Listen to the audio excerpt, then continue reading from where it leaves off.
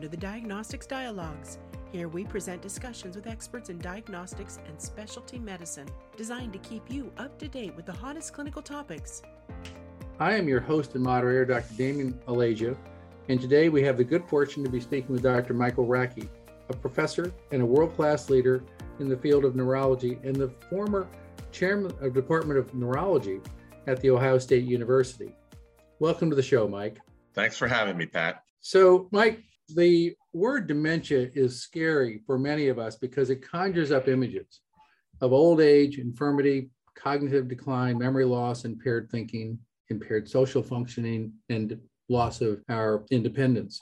But dementia, or let's call it age-related cognitive decline, represents a continuum of age-related changes ranging from forgetting where our keys were placed earlier in the day to a significant loss of one's faculties. As a neurologist who has studied and managed many patients over your lifetime, could you tell us a little bit about what is typical and atypical in the age-relating process in terms of cognitive decline? So that's a very good question. I think there's a couple things you have to realize. If you look at people as they get older, your brain already starts shrinking in young adulthood, yet you're able to continue to function highly, in part, I'll say, because of experience, right? And so when you talk about things like forgetting where your keys are, maybe forgetting an appointment, that's very different from getting lost, say, on your way home when you've done that hundreds of times, right? And so clearly there's a difference between the first kinds of incidents and the latter. When you think about dementia, you have to think of it in a couple ways. I was always taught that it was typically a progressive disorder, right? So when you think about Alzheimer's disease, you think about Lewy body dementia or primary progressive aphasia. These are all disorders where the patient slowly gets worse and clearly has increased cognitive problems. And if you were to do an evaluation, which includes often nowadays an imaging evaluation like a CT scan of the brain or an MRI of the brain, you'll see that the brain has already started to shrink significantly. Think about the neurodegenerative disorders.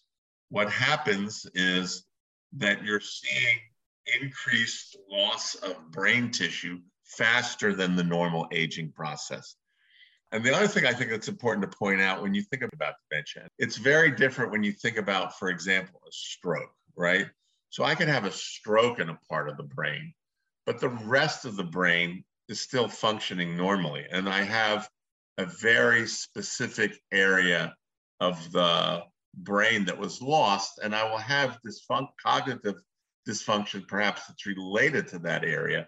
But that's very different when we think about dementia and particular Alzheimer's disease, where it's more of a global dysfunction, starting with memory and what we call executive function, your ability to be able to plan out steps in something that you need to do and that you used to be able to do, and now you're not able to. So, Mike, when you talk about memory and executive function, it sounds like you're talking about a degradation of function moving from the midbrain, up through the forebrain and then the prefrontal cortex. Is that correct? So when we think about somebody who has Alzheimer's disease, we think about somebody who has recent memory problems, but early on, they're still very pleasant to have a conversation with. And otherwise, their neurologic exam is pretty normal. That's different from, say, a person who has Parkinson's disease and subsequently has dementia. So they would have Parkinson's disease for several years, presumably because they've lost neurons in the substantia nigra. And it's then subsequently that they begin to have cognitive dysfunction. And so one of the things that's important, and for example, you can have what's called Lewy body. So Lewy body dementia is when the dementia comes first, but then they subsequently do become Parkinsonian. From a pathophysiology perspective, it's still the same thing. There's aggregations of alpha-synuclein or Lewy bodies in the brain, but the clinical presentation is a little bit different. All of that now is becoming relevant because we're beginning to develop treatments that are able to target these specific pathophysiologies. That's the important thing to recognize, is that before it was more, I always want to say, an academic exercise to make the correct diagnosis. But now when we have specific treatments for these disorders, it's much more important to be able to make an accurate diagnosis. So let's focus on Alzheimer's specifically here. When we talk about Alzheimer's, I want you to take us into that exam room, if you will, when you're asked to evaluate a patient with cognitive decline. And the general topic is going to be Alzheimer's. You're there as the clinician to diagnose it. What are you looking for? And what does the patient look like? How does the caregiver respond to you in this environment? And what tools are available to you to make that diagnosis? First thing that I think is important to point out is that you have to have collateral history. So very often, a person with early Alzheimer's disease doesn't really recognize there's a problem. As far as they're concerned, they're still able to function. And they often are able to function in terms of activities of daily living. They might still be able to go shopping and do things like that. But more complicated tasks, they're no longer able to perform. And it's often the spouse who will come in and describe things that the patient is doing that seem to be abnormal.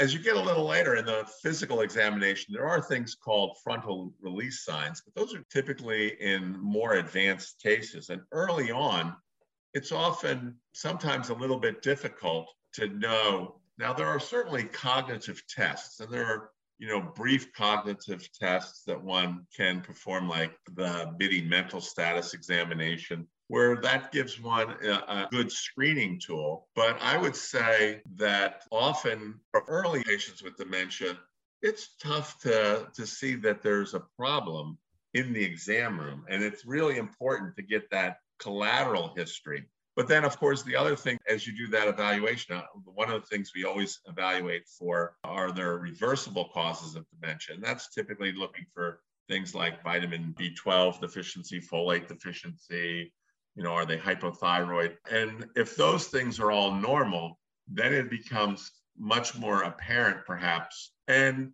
when somebody has dementia, there are often other kinds of features that might indicate the type of dementia the patient has. Are there, say, prominent hallucinations? Are there other behavioral variants where they have a difficulty recognizing things in space that would suggest the type of dementia that a patient might have?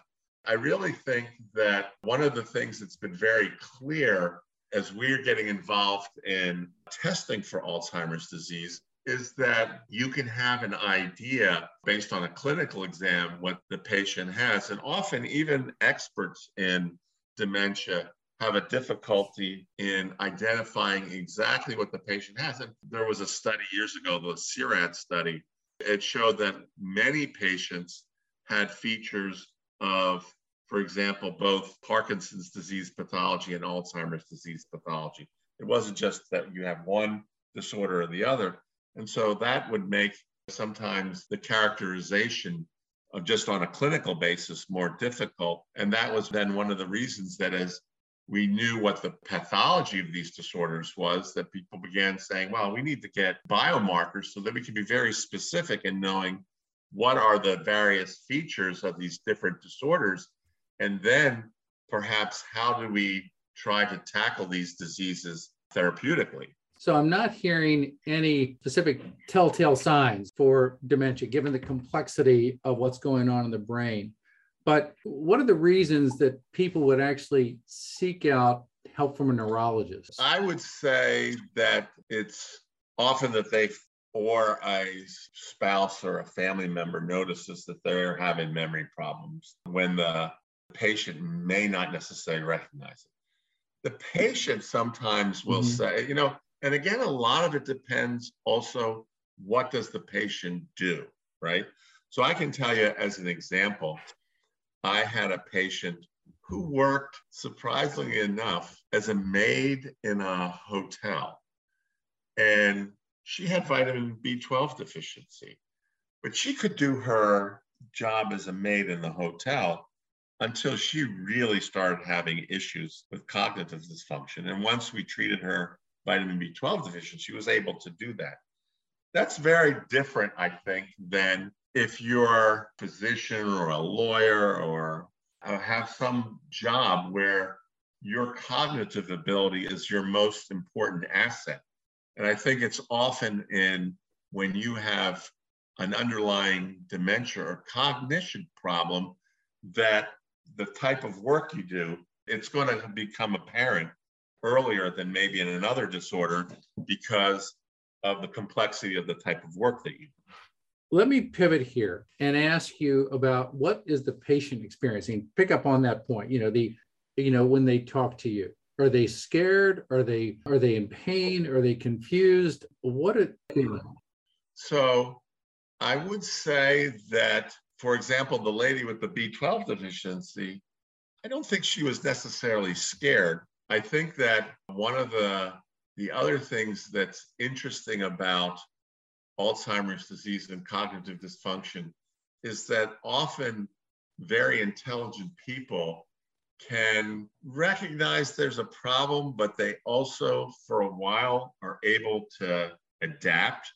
And it's once they're no longer able to adapt that either a colleague at work figures out there's something wrong, or they begin to recognize they're just making mistakes that they didn't make before and that there is an issue. I think the other thing that's important to recognize is that we have something called pseudodementia that is because of underlying depression, and that it's the inattention that is associated with that depression that everybody else thinks, oh, maybe they have Alzheimer's disease. And sometimes that's done either because they are sent to a neuropsychologist, and then when you look at the neuropsychological testing, it becomes clear that these issues look more like a patient who has underlying depression, and you treat the depression, and often then their cognitive function improves dramatically, right?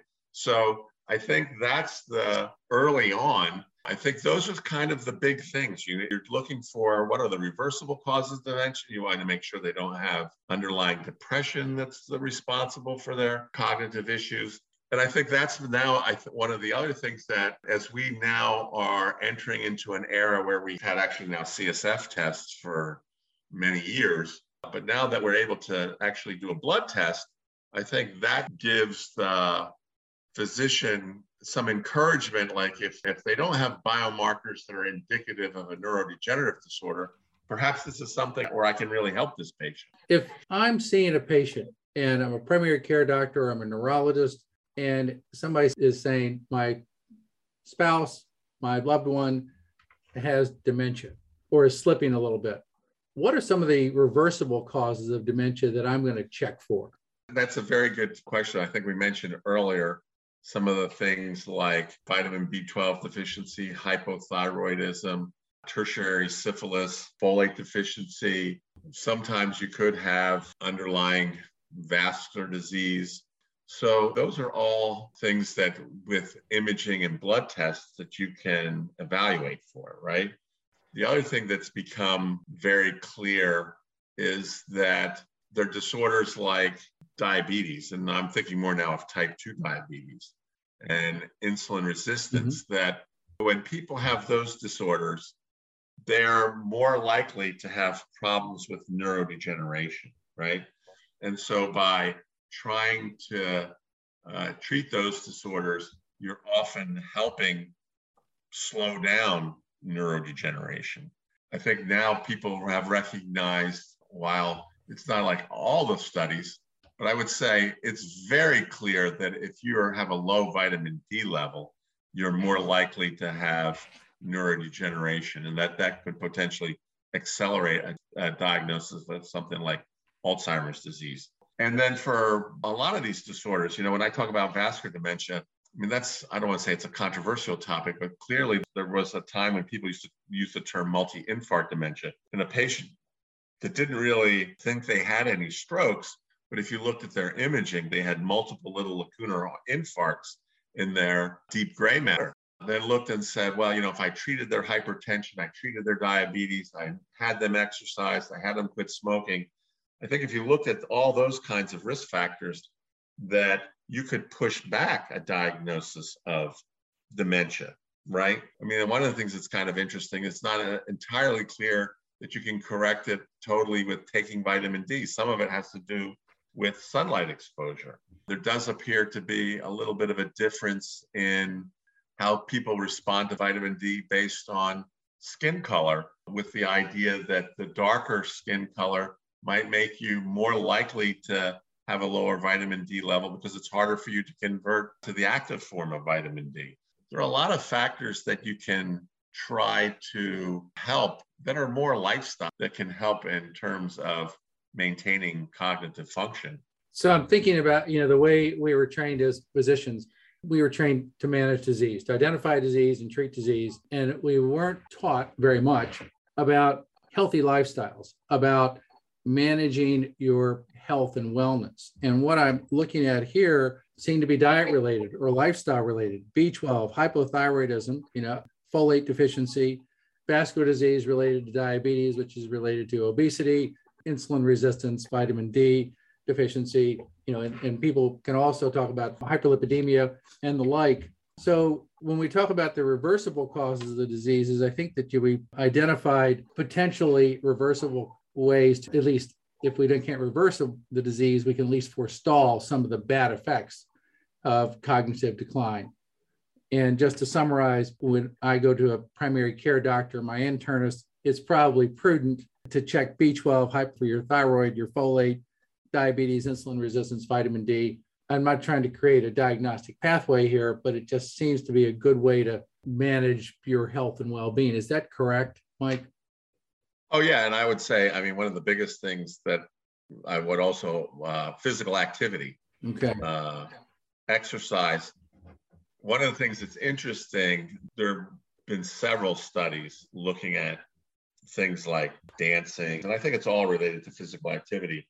And then larger studies where they looked at whether you did more intense physical activity versus less intense, that the more intense physical activity appeared to benefit those patients more in terms of maintaining cognitive function, right?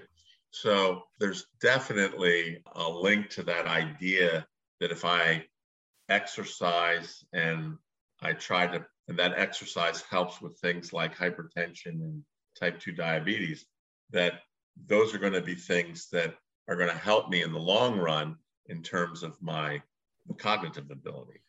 All right, so let's move from the reversible causes to the irreversible causes, or the progressive causes. And what's going on in the brain? What's the pathophysiology of Alzheimer's dementia?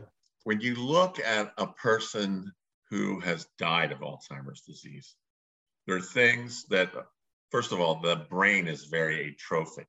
And if you look in the microscope, what you see are what we call the amyloid plaques and the neurofibrillary tangles that are present in the neurons that are characteristic of Alzheimer's disease. It used to be that we thought of Alzheimer's disease as a pathologic diagnosis.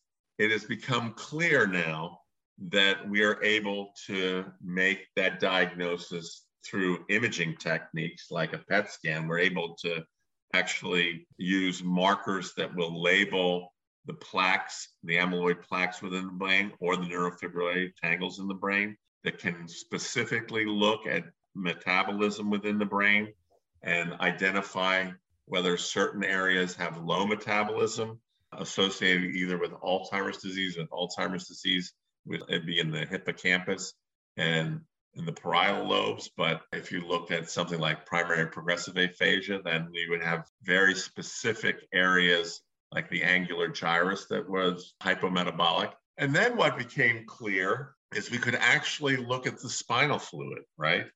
And you could see that if I took normal people's spinal fluid and measured the amount of a specific amyloid peptide, A-beta 1 to 42, that level of amyloid got lower in the spinal fluid with people who had Alzheimer's disease.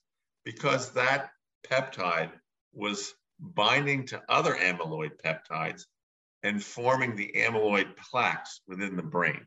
And so we were able to measure both the amyloid and the tau that's in the spinal fluid as a biomarker for Alzheimer's disease. And it's been recently that you can do the same thing in the blood, in the plasma. And clearly, when you wonder why did it take so long to be able to do it in the blood, instead, I'm sure you've seen spinal fluid. Spinal fluid is clear fluid. There's not as much protein in the spinal fluid as there is in the blood. And so when you have really minute amounts of protein, it's much harder to measure it in the blood than it was in the spinal fluid, particularly because in the spinal fluid, the levels were higher. It gets diluted when it's in the blood. The other thing that's become clear is there have now been over 20 clinical trials that have failed in trying to use monoclonal antibodies to remove amyloid from the brain in patients who had symptomatic Alzheimer's disease. And I think the problem is that by the time you have symptomatic Alzheimer's disease, and like if I say moderate or severe dementia, you've already lost so many neurons and lost so many synapses that even though these antibodies were able to remove amyloid from the brain, it was too late. There had been too much damage done. And while a little bit controversial, if you look, aducanumab was clearly able to remove amyloid from the brain. And if you had the right dose and you were early enough, maybe there was some clinical benefit. And that's really important from the perspective now with the biomarkers, because if you think about as you have these amyloid peptides, there's a point in time where this process starts. Perhaps 20, 30 years before you're symptomatic of Alzheimer's disease, you start making these amyloid plaques. And if at that time, I'm able to measure in the blood or spinal fluid that the amyloid is already getting deposited. But if I do a PET scan and I don't see the amyloid yet, it's early enough that the biomarker test is positive, but not enough damage has happened and not enough amyloid plaque has been laid down to measure it by a PET scan. Once I'm able to start measuring that by a PET scan, I still may be cognitively normal. By the time I'm cognitively abnormal, we're so far into the process that it may be then too late, right? And so one of the things that I think is happening now is that we're using these biomarkers to identify patients who are at risk for Alzheimer's disease. And by then identifying people who are at risk but still cognitively normal, the question is, if we intervene at that point and remove amyloid from the brain, are we able to stop the subsequent steps that lead to the neurodegeneration and the cognitive dysfunction? And I think that you were asking earlier, who's going to make this diagnosis? Before we had talked about the fact that when we were medical students, you identified a problem and then you treated it. And with Alzheimer's disease, what's probably going to have to happen is that the primary care physician is going to have to identify the people who are at risk. And then we're going to need to do all these things, which might include potentially treatments that are able to prevent Alzheimer's disease, or at least manage it in such a way that if I can push the diagnosis back 10 to 15 years, that's going to be huge for allowing somebody to remain independent. I think the biggest issue that people don't realize is that as these patients become demented, they're no longer able to be independent and care for themselves. And then we as a society have to pay for that.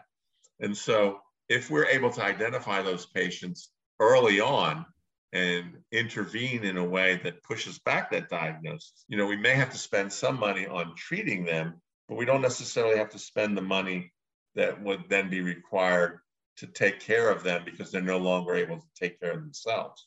So, Mike, I hear the audience screaming in my ear right now. Who's at risk? You mentioned risk about Alzheimer's a number of times. Who's at risk in the population for developing Alzheimer's? And because if I can identify who's at risk at age 40, we can do the biomarkers from what I understand, because we're not going to do lumbar punctures and get spinal fluid. We're probably not going to do PET scans. But if I have an idea of who's at risk, then I can do the biomarkers. Right now, I would say that we're at the stage where we're able to do blood tests, where we would say, look at beta amyloid levels in the blood. We can look at other markers of neurodegeneration like neurofilament light, and we're able then to identify patients that are potentially at risk. Now, I should also point out that there are some patients, and it's probably on the order of magnitude of like 10% of Alzheimer's patients that actually have a genetic reason for having Alzheimer's disease. They have mutations in their amyloid precursor protein or presenilin that makes them at risk. And so there are also genetic tests for those forms of Alzheimer's disease. But then in those people, it should be quite clear that they have a familial history, right? And so treatment of those patients is going to be a little bit different from the spontaneous or idiopathic Alzheimer's disease that's thought to be due to accumulation of beta amyloid in the brain. So do you think there will come a time we check for beta amyloid, neurofilament light, and maybe genetic markers like we check for lipids or C-reactive protein or your CBC? Yeah, so I mean, and that's a very good point, because I often think of neurofilament light as like it's going to be the neurologist's CRP, right? Neurofilament light isn't specific necessarily for Alzheimer's disease. In any of the neurodegenerative disorders, that would be increased in the spinal fluid or the blood. So that would also be true in disorders like Parkinson's disease, but also even things like amyotrophic lateral sclerosis, multiple sclerosis, any of these disorders where there's damage to the brain. But the beta amyloid 42/40 ratio would be very specific for Alzheimer's disease. And so, as we have treatments that are targeted either specifically amyloid tau, we're going to need to be able to identify the specific type of dementia so that we're able then to use the right treatment for that specific dementia. So as I'm looking at the diagnostic pathways or the diagnostic tools available to a neurologist or a primary care physician, looking at B12, thyroid, folate, obviously insulin resistance, hemoglobin A1C, vitamin D, your lipids, and also, your beta amyloid markers, and I'm going to ask you about those in a minute, your neurofilament light, and maybe some genetic tests. Okay, so that's the testing part of it. But when I'm looking at this, you're a specialist, Mike, and you're an academic. We have 6 million people with Alzheimer's dementia right now, and that's the diagnosis of Alzheimer's dementia. That's going to increase to 12 million. We don't have that many neurologists.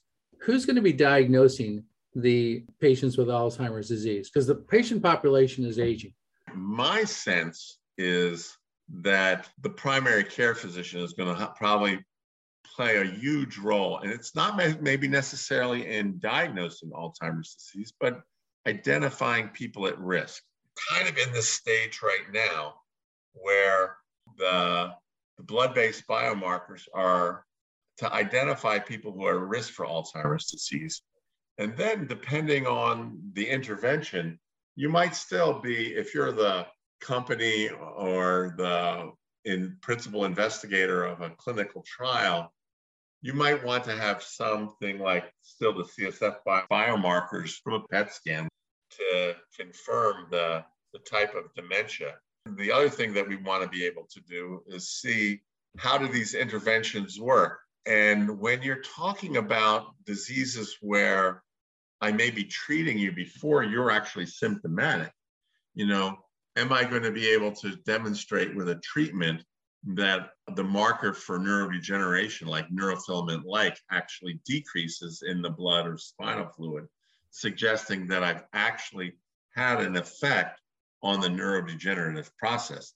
And we're still at the stage, we're involved with things like adding the Alzheimer's Disease Neuroimaging Initiative, where we're looking at how these biomarkers perform longitudinally and what happens if you intervene and how does that affect both the imaging, can I actually both reverse the pathophysiologic process of forming the plaques and tangles, and does that really result in preserving cognitive function and preventing neurodegeneration?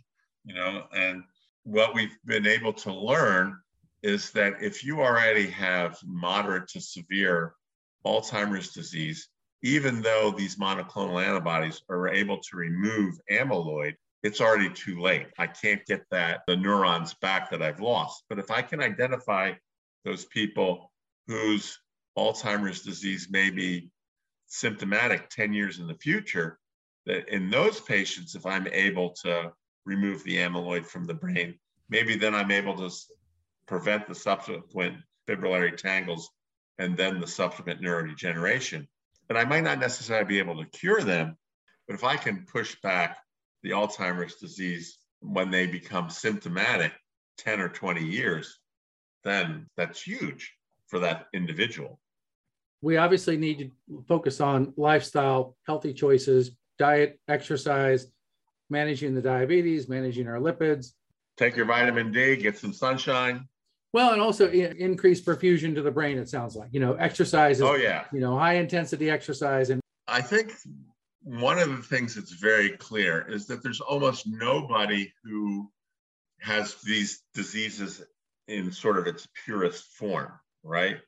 And so that if you take the person who's obese and has type 2 diabetes and then has some vascular disease, they may not have vascular disease where they're having large artery strokes, but they're having enough vascular disease that it's also affecting the neurons from the perspective that they maybe are more likely or more susceptible to neurodegeneration in a process like Alzheimer's disease.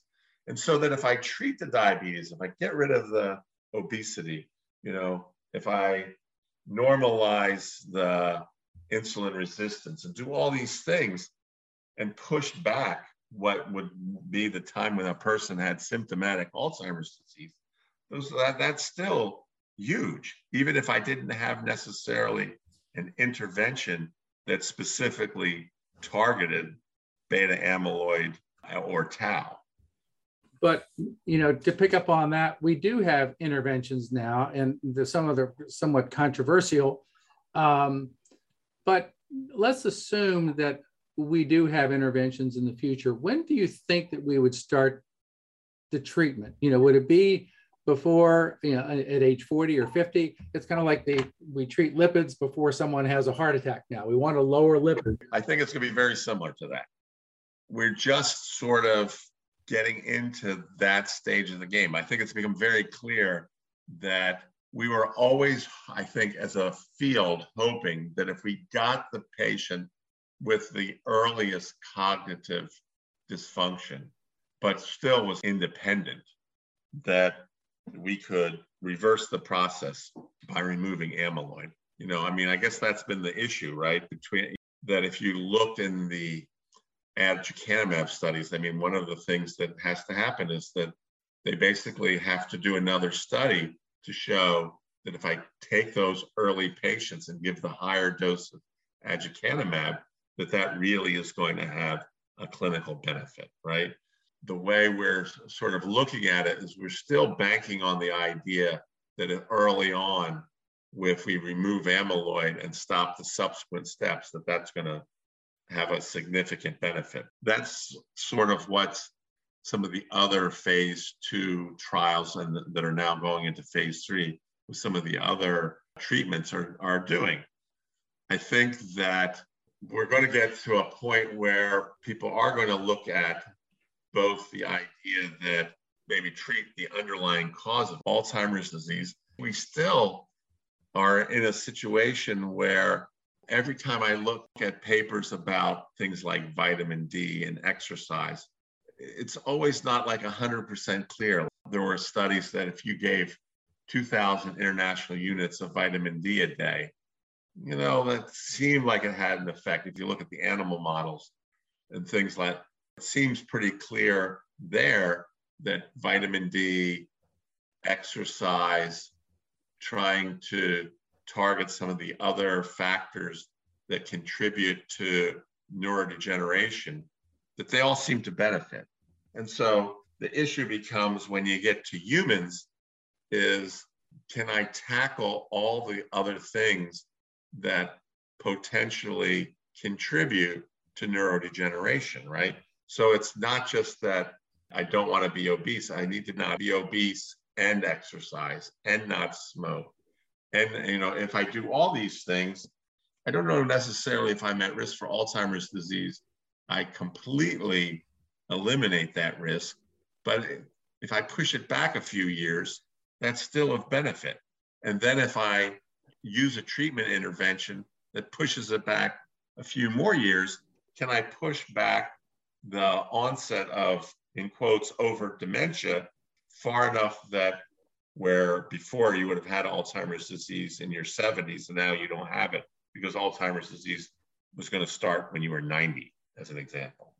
So what I'm hearing is obviously talk about healthy lifestyles. We know that smoking, obesity, hypertension, sedentary lifestyle, hyperlipidemia, these are all bad and can have a detrimental impact. So if you were to tell the audience, talk to the audience and say, this is what you need to do now to prevent your chances or to limit your chances of developing Alzheimer's or to mitigate some of those risks, what would you do? What would you tell the audience? And then I'm going to ask you, once we have all that in place, tell us a little bit about the medications of the future, because we get focused on the medication part of it, we can do that. But until the medications are really up and running, what can we do now to forestall some of the problems related to cognitive decline and Alzheimer's dementia? It really is amazing to me. Exercise and physical activity isn't just beneficial in Alzheimer's disease. I can't think of a single neurodegenerative disorder where there doesn't appear to be a significant indication of some benefit. And I think that also goes along with, and probably the other thing that I think we failed to mention is it's not just the exercise, the physical activity, it's also the mental activity. Keeping yourself cognitively fit as well as physically fit, I think is important as well. We're certainly beginning to understand the hyperlipidemia, but apparently it has to do with the adipose tissue secreting the leptins that also interact with the brain, that there is this sort of real interaction with the brain and what's happening systemically that's important in trying to prevent neurodegeneration. The other thing that we failed to mention that's probably important is diet itself, right? I think one of the things that we're starting to learn too is eating the high carbohydrates and high salt, that's not good for you for living a long, healthy life. There's clearly things that we can all do to help in our overall physical health, and that includes our cognitive health. I want to get a look at the future of medicine and the future of pharmaceuticals in this. After we do our diet, exercise, that we get our sleep, that we're working on our weights and adiposity and whatever, tell me a little bit about the medicines of the future. What do they look like and how are they going to work? So I would say, right now, the big thing has been looking at, if you talk about what amyloid vaccination and these monoclonal antibodies, what you're looking at is the idea that I'm going to try to remove amyloid from the brain, right? And that hopefully or remove tau from the brain. I think the other way to look at it is, those amyloid peptides come because of enzymes that break down the amyloid precursor protein in such a way that their overactivity results in a lot of these peptides that then aggregate to cause the plaques that are then toxic to the brain. And so I think we're looking at other molecules or other growth factors that we can somehow stimulate to be beneficial. One of the things that we really didn't talk about, but obesity, for example, promotes an inflammatory environment, and it's the neuroinflammation that occurs with Alzheimer's disease is probably an important component in regulating the rapidity of going from amyloid plaque and neurofibrillary tangle to actual neurodegeneration, right? And some people think that that's maybe where the vitamin D really is having its effect on affecting the neuroinflammatory response. So there, all these things are kind of interrelated, but I think it still gets back to what we said earlier, that if we all try to live that healthy lifestyle, that would help a lot in terms of risk for some of these neurodegenerative disorders like Alzheimer's disease. Okay, so the medicines are kind of our last resort, but they may be used to treat low-level inflammation at an earlier age than what we're seeing now. Is that correct?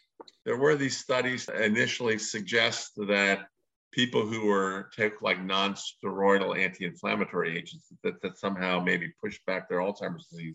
When people did clinical trials, it wasn't necessarily as impressive as what the initial epidemiologic data showed.